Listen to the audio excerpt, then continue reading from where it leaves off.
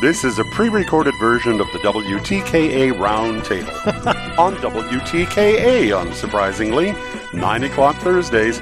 It is recorded, however, so if you call in, no one will answer.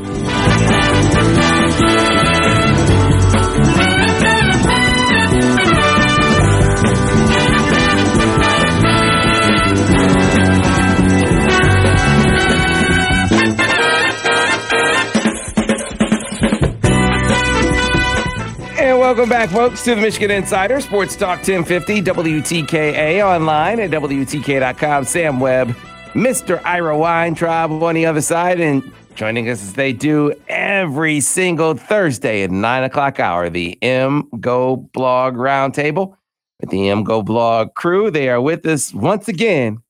Final home game of the season. One more to get down before Ohio State. Joining me to kind of look back upon Nebraska and look ahead to this game, good friend Brian Cook. Brian, good morning. How are you? I'm well. Craig Ross, the venerable one. How are you? I'm fine. How are you? I'm doing outstanding. And then, of course, Seth Fisher. Good morning, my friend. How are you? Morning, Sam. I'm not looking past whoever we're playing this weekend. Right. I hear you, and I get it. And yet, I just feel like I was proven right about this team. They were overrated. But let's look back first to Nebraska. Brian, just your broad brush your takeaways from that contest for me. Well, I charted about 7 million runs, and a total of 5 of them were less than 3 yards.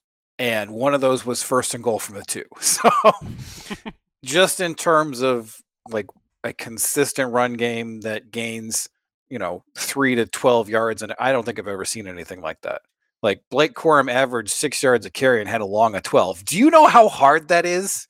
Do you know how impossible that is? It was something that I think we expected going in, given what we saw from Nebraska's defensive tackles. But just the sheer ability to execute from Michigan's front 7, because they have 2 tight ends basically all the time, was just astounding. And they're running a bunch of counter stuff that puts guys in wrong gaps. They're running gap stuff that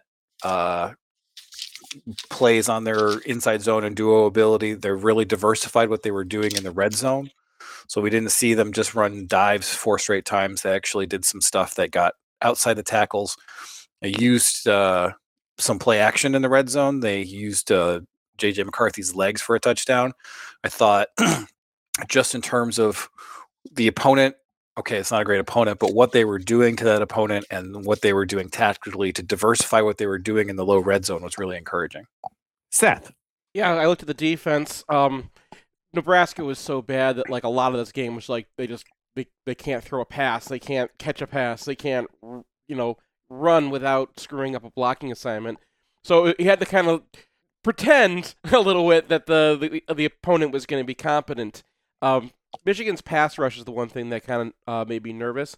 This is the first game, I think, in a while where they just said, all right, let's just try to rush 4 a lot of times and see what we got. And they were doing that with, Upshaw. We know Upshaw's going to be responsible. He's not going to, blow people up, but he's responsible. He's a positive in there. Harrell is just, he's not a good pass rusher. And I can see why he's in there, because that allows you to use Michael Barrett and Junior Colson in your rushes as well. He's the guy that gives you access to all the things that Minter wants to do. But when he's the one rushing, he's actually not that much of a threat. And it was a little concerning, because those guys get pushed past. That kind of puts everyone else in a tough position. And then they had a lot of issues letting the quarterback run free.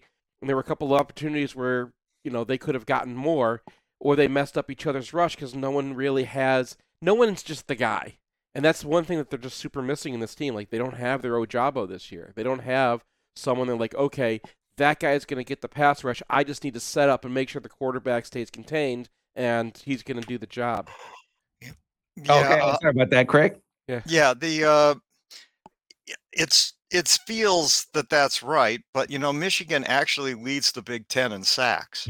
So even though opponent adjust, I mean, like right, I know, you I have know, but so I'm not sure the pass rush has really been that bad, but I mean, I hear what you're saying. I have the same certain feeling about it, but when you look at the numbers are actually pretty good. Right, but you have to know when those sacks are coming. Those are coming when Michigan's up, when they know giving the ball back to Michigan again. Like Brian said, Blake Corum is averaging 6 yards a carry, and his long was 12 yards. If you give Michigan the ball with 5 minutes left, you're not getting the ball back. Also, I think 14 of those sacks came against Colorado State and Indiana. Right. Yeah, I think that's so. True. But this is true for everyone in the conference. Because they all have such events. I know they do, but just because Michigan was able to really take advantage of the fact that Indiana's offensive line is terrible, doesn't necessarily mean that's going to translate, right? So Mike Morris is able to run over D2 transfer for Indiana, but that doesn't necessarily mean that this is going to be a linear thing. And Michigan's pass rush, which is really good against Indiana, is going to be kind of good against Ohio State. It could be really good against Indiana and just not get the CJ Stroud at all. Yeah, it could be. On the, one thing that you were saying, Brian, I mean, the feeling I had during the game is that it seems like this offense isn't going away. And I mean, this year or next year. I mean, primarily because the offensive line, not only is it good, it's actually deep. And it feels like something's going on within the program to find the right guys and to create the sort of system for these right guys. I mean, they're not recruiting superstars. They're not recruiting 5 stars or even close. But they're doing something on the evaluation and coaching side and putting them in a system that's quite suitable for what they have and feels kind of sustainable. I mean, does that Pollyanna-ish, or is this? I think they're recruiting. I think they're recruiting 4 or 5 stars. They just obviously I don't think they haven't landed them, but they were. They're recruiting them, right? But the kids they're ending up getting, have not. But how much does that really matter for offensive line? Like, it matters a little bit, but you can take a guy like Jeffrey Percy, who's a 4-star, but outside the top 100, and down the road, if you have the program to do it, he'll play like a 5-star. Like, I think Zinter's playing like a 5-star. I think Keegan's pretty close. I mean, neither of those guys was like getting recruited by Alabama, right? So I feel like they've started 8 different guys this year, right? They've started El Hadi for a few games. They've started Percy. They started Carson Barnhart as backups. And all those guys looked functional. They didn't make a lot of mistakes. And that, I think, is one thing that does feel like part of the program now, is that their offensive linemen really have all their assignments down. They don't miss them. And it's really hard to do that on a consistent basis, because if one guy messes up a block, then you're probably not going to have a successful play. So being able to execute 95% of the time is a huge advantage over even 90%.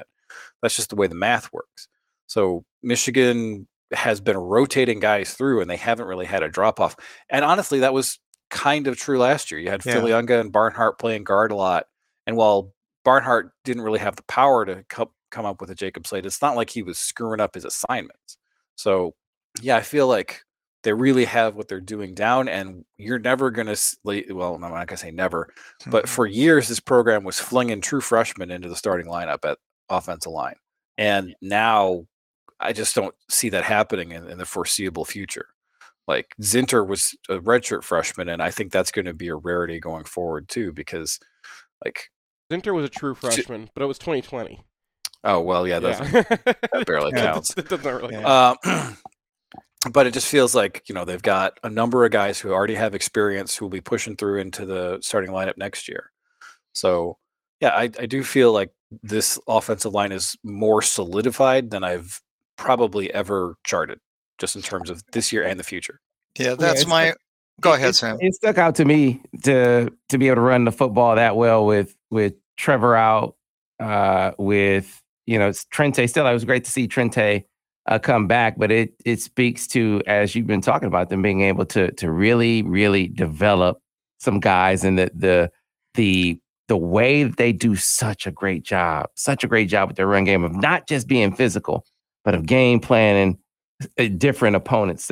They come in with the same, sort of base run plays, but you might emphasize a couple of different ones in a given week, and you make them look different too. And it really accentuates the fact that they're physical because they fool you as well. And they fooled Nebraska a good bit in this game on a couple occasions. And I just feel like that piece of it goes underappreciated because people just don't watch the run game like that. Yeah, I mean, so I'm watching a couple of these runs, and I'm like, why is this linebacker burying his face in the line 3 gaps away from the play? And I'm like, oh, they're in pistol, and they're handing off to the left side. And so he's like, oh, God, inside zone coming. And it's a counter, and he's just he's keying off the running back. And if you're keying off the guard for power, well, sometimes they're pulling the tackle, and then you're just sitting there for 2 beats, and then you're not able to scrape over in time. And yeah, they just ran power, right? So they ran power. But what they do is they run power with different guys, and they motion the tight end right over where they want to go. So he's got a positional advantage when they want to do it. So they have a ton of different little tweaks for all their run plays. And honestly, how much stuff do they have in their playbook that they've been repping all year that they just haven't had to run? Like, I feel like given the dominance of this run game, they probably have a lot of things up their sleeve that they're probably not going to bring out next week, and Ohio State's going to get the brunt of.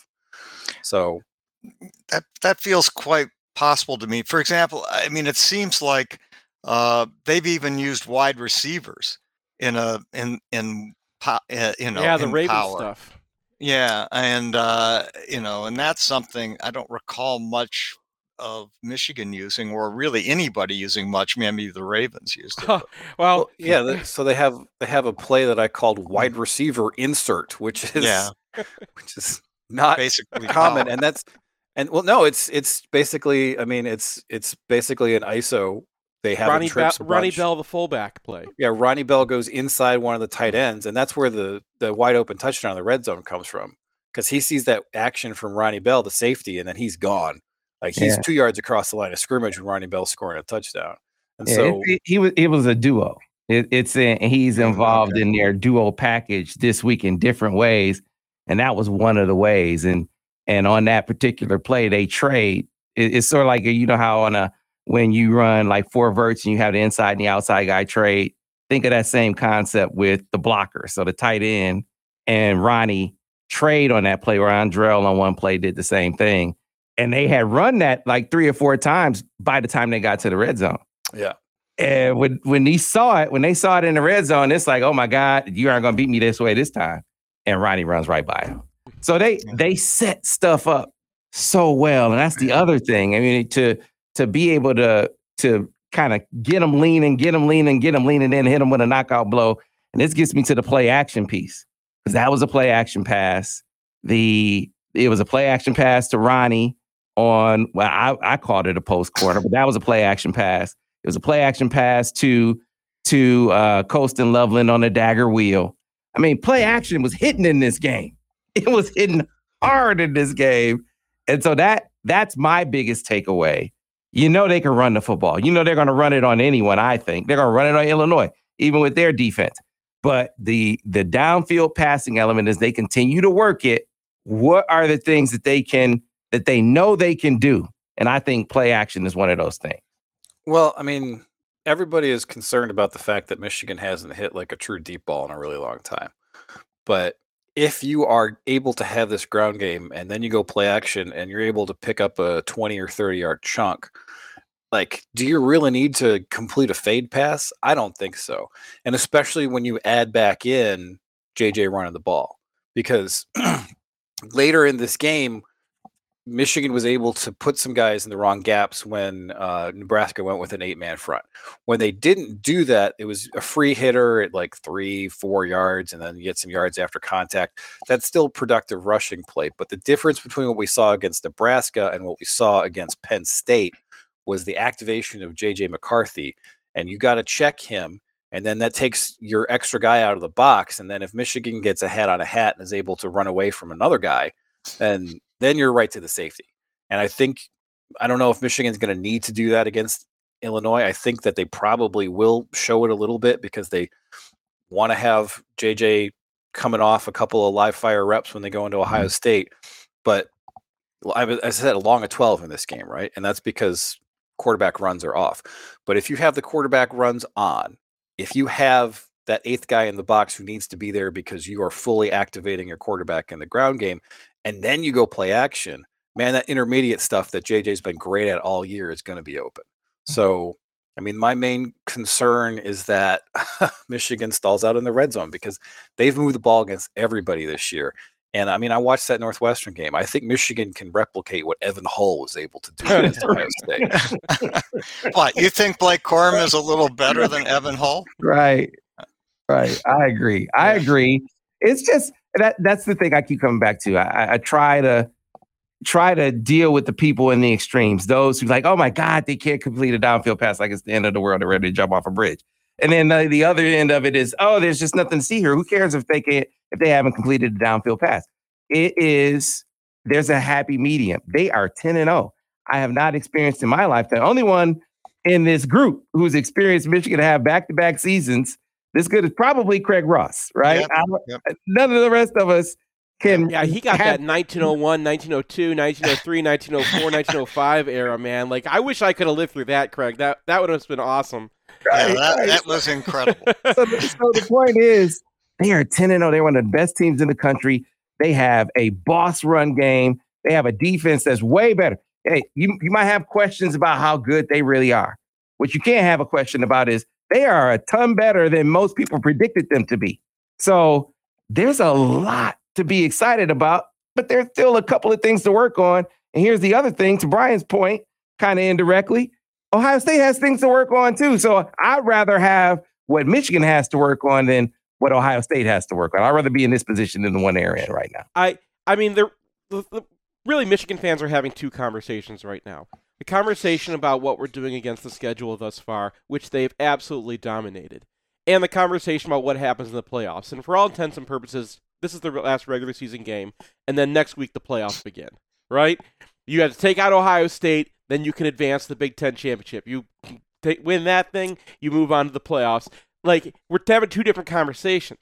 So the conversation about can Michigan destroy a team like Illinois or anybody else in the Big Ten, up to and including Penn State? Yeah.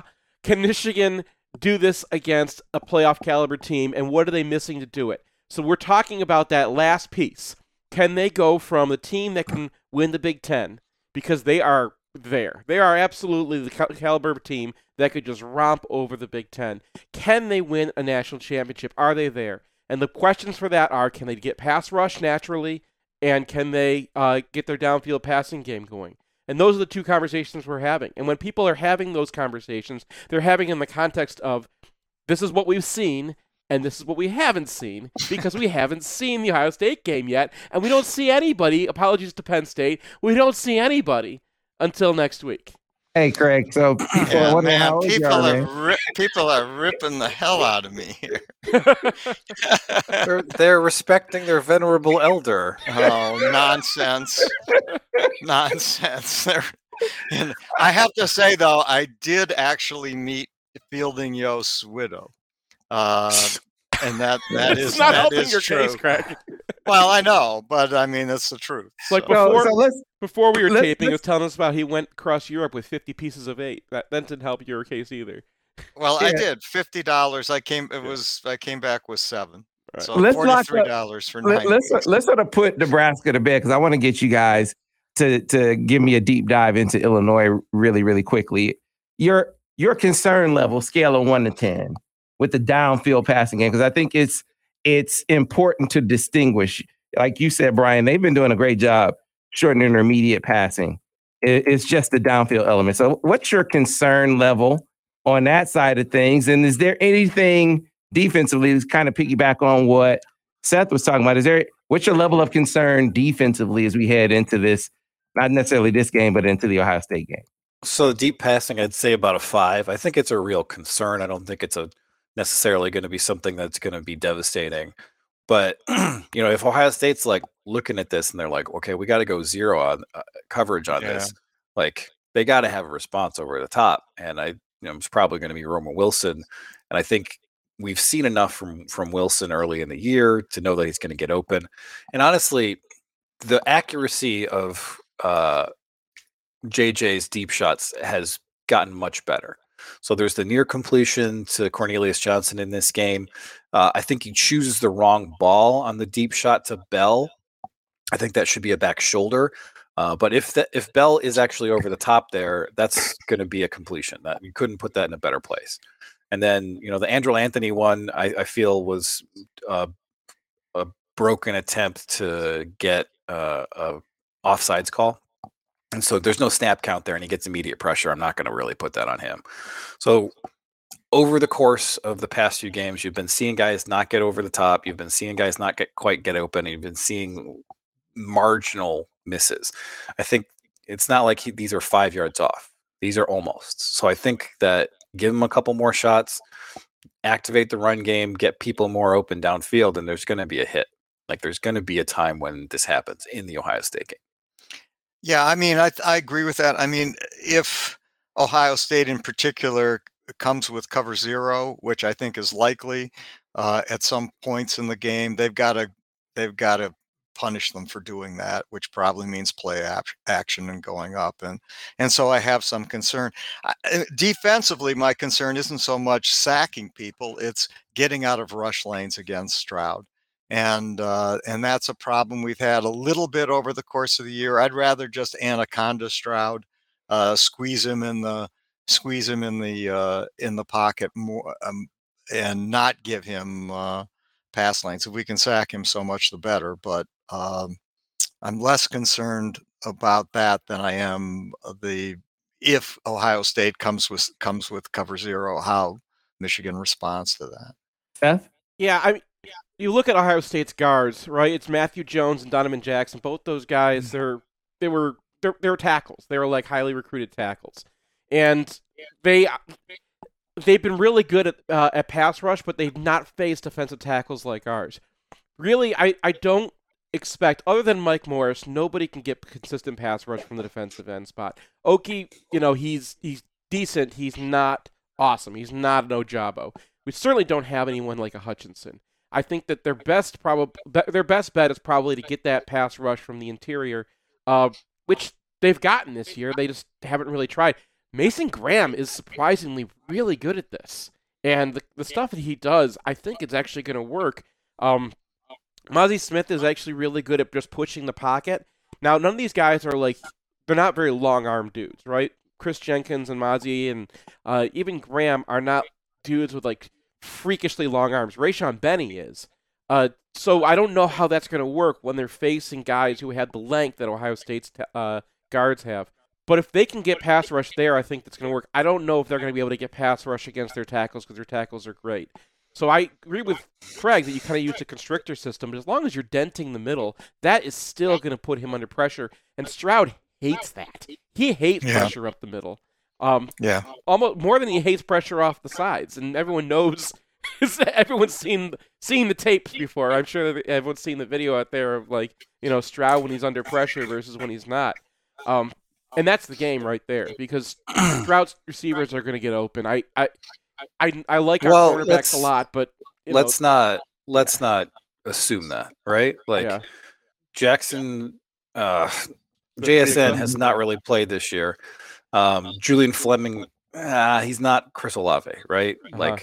They have Marvin Harrison Jr., and then I think their other guys are a step back. And last year, I mean, how did that game go? They got some yards, but what it required from their wide receivers was absolute heroism. They made some fantastic. They were out of their minds. Yeah. Good point. And so if they're able to replicate that, then they'll probably get 27 points. Because that's what they got last year. And I don't think that their ground game is going to do a whole lot. Their running backs are banged up. They're not able to consistently move the ball against Northwestern or whoever they played a couple weeks ago, where it's they had one 41-yard run, and the rest of the day they had 37 yards on the ground. That Penn State. This is talking about? The Penn State game. Thank you. So we've seen what Michigan's been able to do as a run defense. And I think that they're going to have to put an awful lot on Stroud. And then if he's comfortable in the pocket, I think that changes things. And then Ohio State is going to run him. We saw that late in the Northwestern game. They actually ran bluff for Ark, and they got a huge play out of it that they needed. And I think they were probably saving that for Michigan. They're probably repping it a lot because they're prepping for Michigan. But they got stuck in this game, and what was the thing that kind of broke the dam for them? Well, they activated Stroud's legs, and that's something that Michigan needs to be prepared for. All right, so let's pause because we need to, as someone said, hey, isn't there a game to play before Ohio State? Yes, there is. Against Illinois. So we will talk about the Illini. Illinois. We're about to get into talk about the Illini. Any update on Chase Brown? Have you guys seen? No. I just know he got hurt last week, and how bad it was. Who knows? Maybe. So it's hard to say. They need this one now. So if he can go, he's going to go. Yeah, if he can walk. Did any of you guys happen to probably not see any of the Toledo Bowling Green game? No. I only saw one. Saw you were on TV. No, I was. I know. David somehow caught a picture of me in the crowd. I was sitting with Scott's wife, and my brother, and that was the craziest, wildest game I've probably seen in 40 years. It was just unbelievable. It was a big game for Bowling Green because that's their 6th win, and they haven't been there in a while. Yeah, I was going to ask, has he had them in a bowl before? No.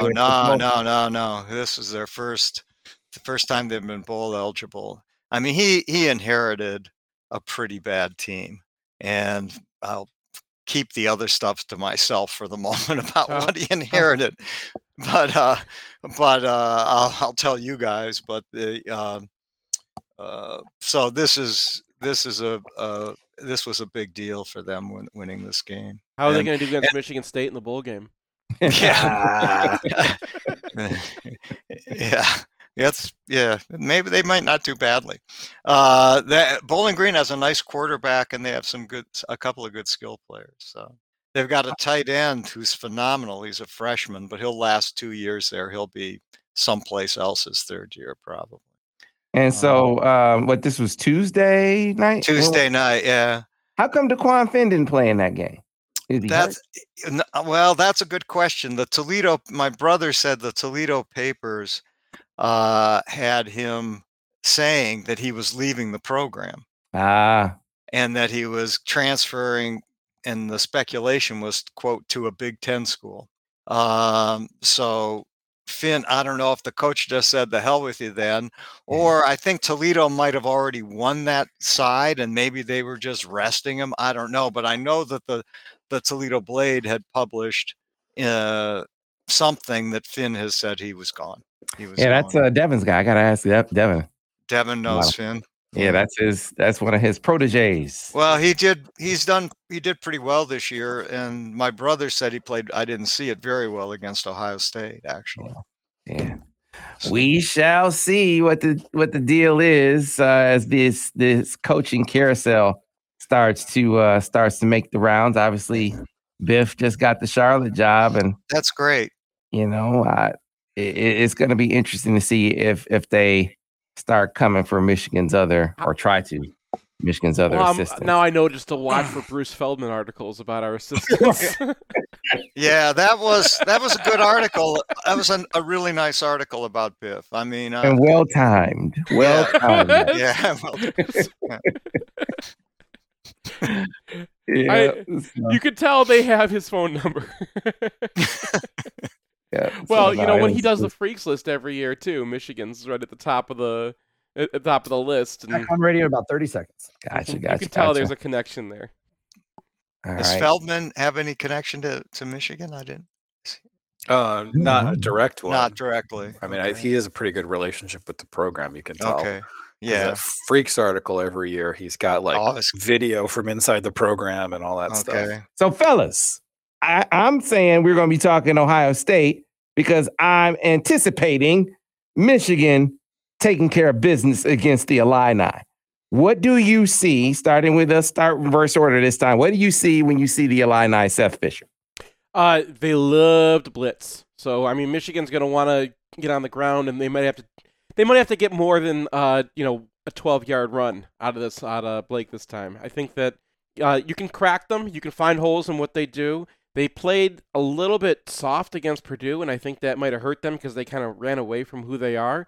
And they were doing that because they're afraid of Aiden O'Connell, right? But they want to blitz, and they're going to run blitz. They want to shut you down up front and then make you play man. And they play a lot of man. They don't necessarily have all the guys. They're getting a little banged up at this point of the year. We mentioned Chase Brown already, and they've got a lot of injuries in the secondary. Terrell Jennings, Tyler Strain, Tavian Nicholson, all guys that were either in the rotation or starting for them are out. And also their pass rush is missing Seth Coleman, so they're kind of they're missing a lot of the pieces that they would need if they were going to pull the upset. And then on the ground, Alex just did a great faux film on them because they do all sorts of. They're like a Harbaugh running game, and that's Brett Bielema's thing, right? They're gonna run power, they're gonna run counter, they're gonna run pin and pull, they're gonna pin and pull different guys. So you can't just key the running back. You're gonna have to watch your keys. Fortunately, Michigan is the only program in the country that's like, oh, you're kicking out with a tackle? I've seen that, Oh, down G. Down G. Yes. This is not going to be new to anybody who's practiced against Michigan's offense. So I think we're a terrible matchup for them. The only thing is they're going to try to man up and make you beat them downfield one-on-one. Michigan can do that. We'd all like to see it at this point. Craig Ross. This week, you might not have seen this, but Australian scientists discovered the first prehistoric crocodile. And I have a quote from the article. You bear with me a bit. This has something to do with Illinois. And it's the first time, Sam, you're making me laugh. It's the first time a croc had been discovered with a dinosaur in its stomach. So I had this vision of scientists standing around a grease board. And the top of it said, Old World Prehistoric Crocodiles Social Order. And on the left column, you had like the working class crocodiles, and they had like White Castle or McDonald's in their stomachs.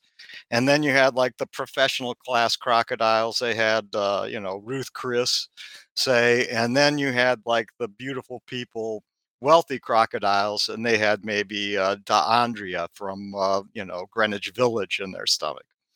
And then on the far right, you have question marks, and you've got dinosaurs in their stomachs. Now, the interesting thing is that these scientists speculated that the croc was eaten by another dinosaur. And this is Illinois. Not just that their coach kind of reminds me of a prehistoric crocodile, but that the team has been pretty badly nibbled by dinos in the last couple of weeks, and they don't know what they're up to this coming week. Hey man, I just heard Herschel Walker do a soliloquy on werewolves and vampires. Maybe I can run for office too. Socialism is a little strange, but I would not compare him to Herschel Walker. That is not fair. Craig, that is not fair. People like Herschel Walker should not be in the Senate. Yeah. People with severe cases of CTE should be vastly more intelligent. I didn't mean that. I just talking about someone should ask Herschel Walker about Archosaur socialism. I want to see this. The start point and the finish point. I just was wondering how you were going to get there. You made it. It took you a while, but you made it, Craig. You made it. How about one turnover in the first 35 minutes last night. That's pretty good. Huh? The message we just got was crap. That was awesome last night, incidentally. I was jumping for joy. One turnover in 35 minutes is incredible, but that's another conversation. That's one I'm trying to have. No, that was right. We were having a different conversation, and we decided that one was over. All right, Brian. So let's get back on track. Illinois, what do you see? Well, they're a heavily cover one team. They play a lot of man, so their cornerbacks being out is a real problem for them. It will be an opportunity for Michigan to try to hit some more deep shots, just like Seth said. Offensively, they They don't throw the ball downfield at all. I mean, you complete 20 of 22. That says a couple of things. One, it says that you got a decent quarterback, but it also says that everything's within like 10 yards of the line of scrimmage. So just contain them, keep them in front of you. And if Chase Brown plays, just prove that you're that team when it comes to run defense. And I think they will. Yeah, they're an odd front team, aren't they? Illinois, they play a lot of odd front. Defensively, they're not. Yeah, they do. They're a base 3-4. They're going to want to bring their 3-4 personnel on the field. I don't know where Michigan's at with the health of their tight ends. If Schoonmaker's going to play this one or not. I kind of imagine that anybody who's dinged up for Michigan is going to sit out this one, or at least just be available. So I think Michigan, if they spread it out, you get their best guys right now because they're stretched thin in the secondary. There's really no reason to try to over tight end them this time, especially because that actually brings some of their better players like Alec Bryant and Isaac D'Artangelo, who are not great guys against the pass, but really good run stoppers. It kind of gets those guys involved. So, the way to beat Illinois is to, spread things out, use your athletes, and, they've seen all the run stuff that we've had. We've already practiced all the run stuff we had. I really would like to see Michigan air it out a little bit in this game. Yeah, I was asking that question from the standpoint of, kind of honing in on what their run game plan will be. I think it'll look very similar to what we just saw against Nebraska. They really tailor their run game when they face an odd front team. You see them bring out some unique pieces. They'll pull a tackle on the power.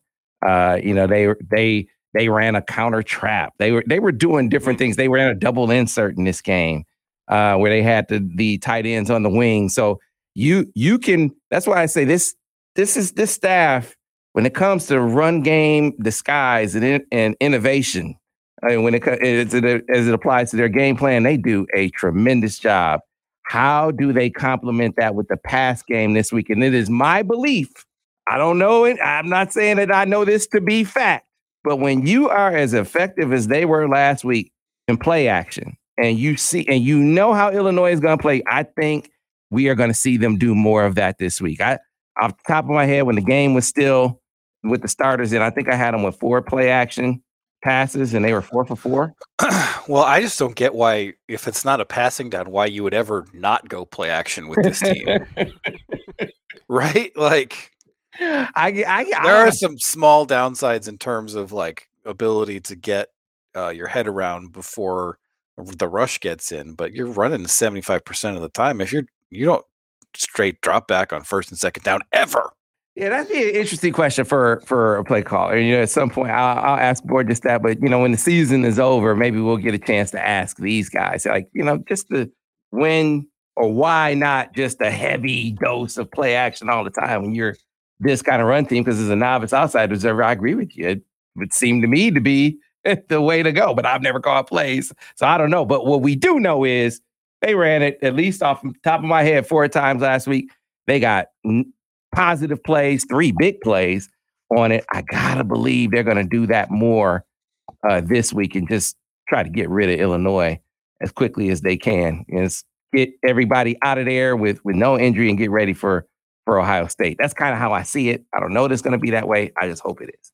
So, Chase Brown, no update. I was looking for an update on Chase Brown's health. He got hurt. Here's the other thing, guys. I just think Illinois is fraudulent. I never thought they were that good. They have a decent front 7 defensively. I think they're physical, but that's not a big advantage against a team like Michigan, who practices against that all the time.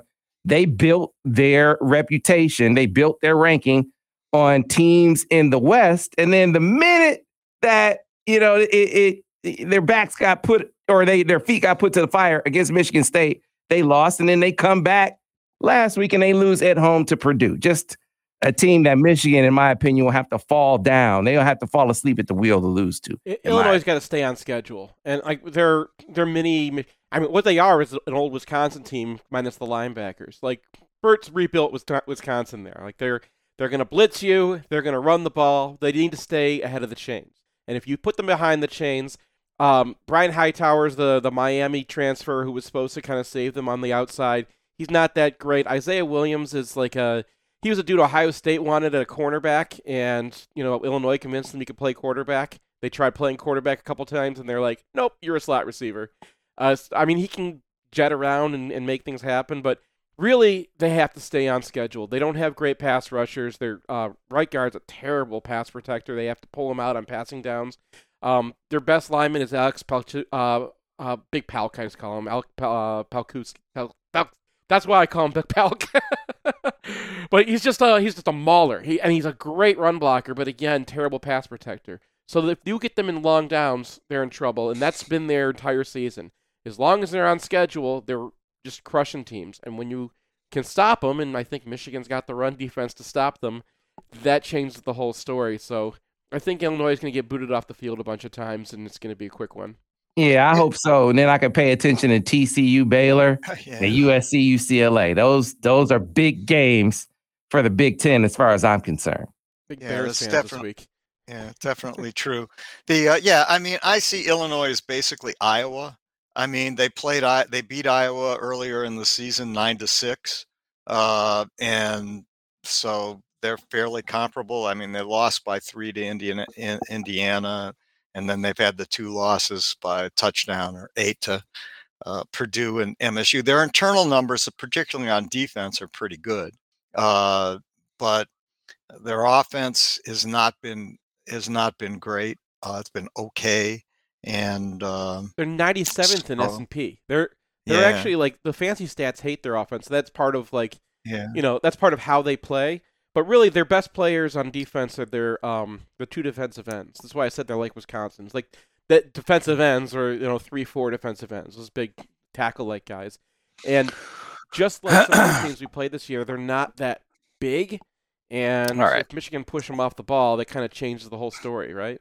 Well, if the consensus is that Illinois is can we talk about 1.36 points per possession last night? I would, of course, love to talk about that. Yeah, so I was going to spend the last 5-6 minutes on basketball. So interesting game versus Eastern, a bit of a nail biter, and then they come back last night and have a really good offensive outing, a really good shooting night as a team. What do you make of first few games for Michigan basketball? Since you brought it up, Brian, let's start with you.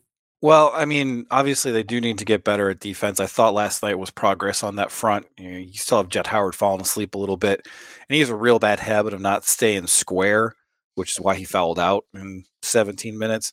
But honestly, that might have been good for Michigan just going forward, because he goes out and Kobe Buffkin's like, I can do this. And I really feel like you've got 3 or 4 guys who are quality options to create shots. I think you got Buffkin. I think you have obviously Hunter Dickinson. You have Jet, and then you have either Doug or Llewellyn, depending on how that works out.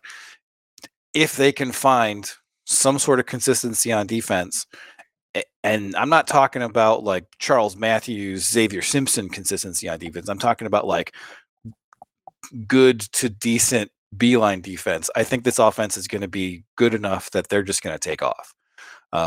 Because last year the pieces just didn't fit, right? So you have Musa playing next to Hunter, and you don't have a lot of shooting on the floor because your point guard is not really a proficient 3-point shooter. This year they have shooting from everywhere, and if you double Hunter Dickinson, you're gonna die. So I'm looking forward to some Beeline era numbers here. Hopefully, I mean, if Joey Baker can shoot like that, good grief.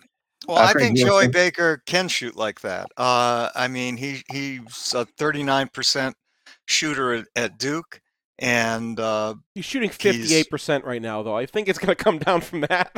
Well, he'll come down from 58% because no one's ever shot 58%. But can he be a good, consistent 3-point shooter? Well, yeah, I see that. And he's not a terrible defender against some players. He's not particularly quick, but I thought last night he was solid. He also created a couple of baskets. One I think Hunter missed, but he created a couple of baskets, and so I was surprised and impressed. The thing that impressed me the most last night is all of a sudden they seemed to fit into the tempo that seemed comfortable for them. I have a friend who's blind, who's a basketball fan. He's been blind his whole life. And he often will call me and say, "Oh no, man, your team is out of tempo. They're not playing at the right pace for that team." And it's something, because he can't see, it's something he can sort of feel and hear. And all of a sudden, I thought in the second half last night, Michigan was in their right tempo. In the first 10 minutes of the game, they had 5 or 6 bad shots. They didn't take the extra pass when the extra pass was there. And they were a little unlucky because Pittsburgh is not a good shooting team. They hit their first three threes, and they're a terrible 3 shooting team. But all of a sudden in the second half, it seemed like, Doug slowed down a little bit. He realized that he didn't have to always be moving at this frenetic level. He slowed down, and the team seemed to realize, we get the ball into the post and then we kick it out to our shooters, and we can drive because we've got guys who can drive to the basket too. And all of a sudden, the sort of whole thing seemed to fit together. And as Brian pointed out, no turnovers. I mean, that's the fewest turnovers I can recall from any team ever over 35 minutes. And the one turnover was just Doug McDaniel dribbling the ball out of bounds. Like, it wasn't part of the offense. It wasn't something that had been induced. It was just kind of a head slapping thing. And the thing is, like, Llewellyn's 0 of 8 from 3 this year. Yeah. We know he's a career 38-point shooter, 3-point shooter, 38%. And Kobe Buffkin's 1 of 10. So those numbers are going to come up. So you're going to get some regression from Joey Baker. I don't think Jet Howard's going to shoot 45% on the season. But, I mean, those guys, I guess Buffkin hasn't proven it at the college level yet. But these are guys who are going to come up. And so you're going to have 4 shooters around Dickinson. And there's just really no way to defend that unless you can go one-on-one with Dickinson in the post. And not a whole lot of people can. Yeah, Phil has been saying that they're going to be a better shooting team. And we got a glimpse last night. Hopefully they can. My biggest concern is defense. Can they get some things together defensively, especially when they guard quickness like Noah Farrakhan, like they're going to see with Frankie tonight. So I like that they get a do-over seeing Frankie after they struggle so much and trying to stay in front of Farrakhan. Yeah. Well, they went back to drop coverage last night, and there was a lot of blitzing against EMU. It didn't go very well, and I feel like that was an experiment. And it's still not something that Michigan's capable of. Real quick, guys. So Michigan State plays Gonzaga to the hilt. They beat Kentucky. What do you think of the Spartans on this young season? Well, we saw Gonzaga against Texas, and that didn't look real good. They also played them on an aircraft carrier where everybody shot 20% from 3. So, and then Kentucky is not a smart basketball team. Not right now. This is kind of how they always are at the beginning, where it's just like 5 baby deer who happen to be NBA prospects, and then they kind of get it together over the course of the season. Which is smart to play them early in the season like that, because it looks great come tournament time. Yeah. It's good for the Big Ten. Mm-hmm. Everybody's talking about how it's a down year for the Big Ten, but Iowa just racked up a really nice win. Northwestern had a good win this week. Yeah, the Big Ten I thought was way down, but I think maybe not true. And Michigan State, while they don't have a lot of depth, they do have a good solid backcourt. And Sissoko looks like he's improved a bit. And Hauser had a great game against Kentucky. He really shot the ball. So he's the one. He's their key, really. Yeah, he's playing like his brother. If he can play like his brother, then Michigan State's going to be better than I expected them. They were projected them to be this year. So, real quick, what our score of Michigan, Illinois, Seth? 42-27. All right, Craig? 24-6. The weather's going to make this a low-scoring game. And Brian Cook? 29-9. All right. Fellas, I would normally say I'm going to wish you happy holidays, but you're going to be on next week, not on Thanksgiving Day. Folks, want to let you guys know the Roundtable crew agreed to come on Tuesday, so lock that in, 9 o'clock on Tuesday. The MGO Blog Roundtable, we're going to get it in. Until then, guys, thanks for joining us. And folks, thanks for being with us on the stream here. We'll see you tomorrow on the Michigan Insider on Sports Talk 1050 WTK, The Ticket, the official voice of University of Michigan Sports, Ann Arbor, a Cumulus station.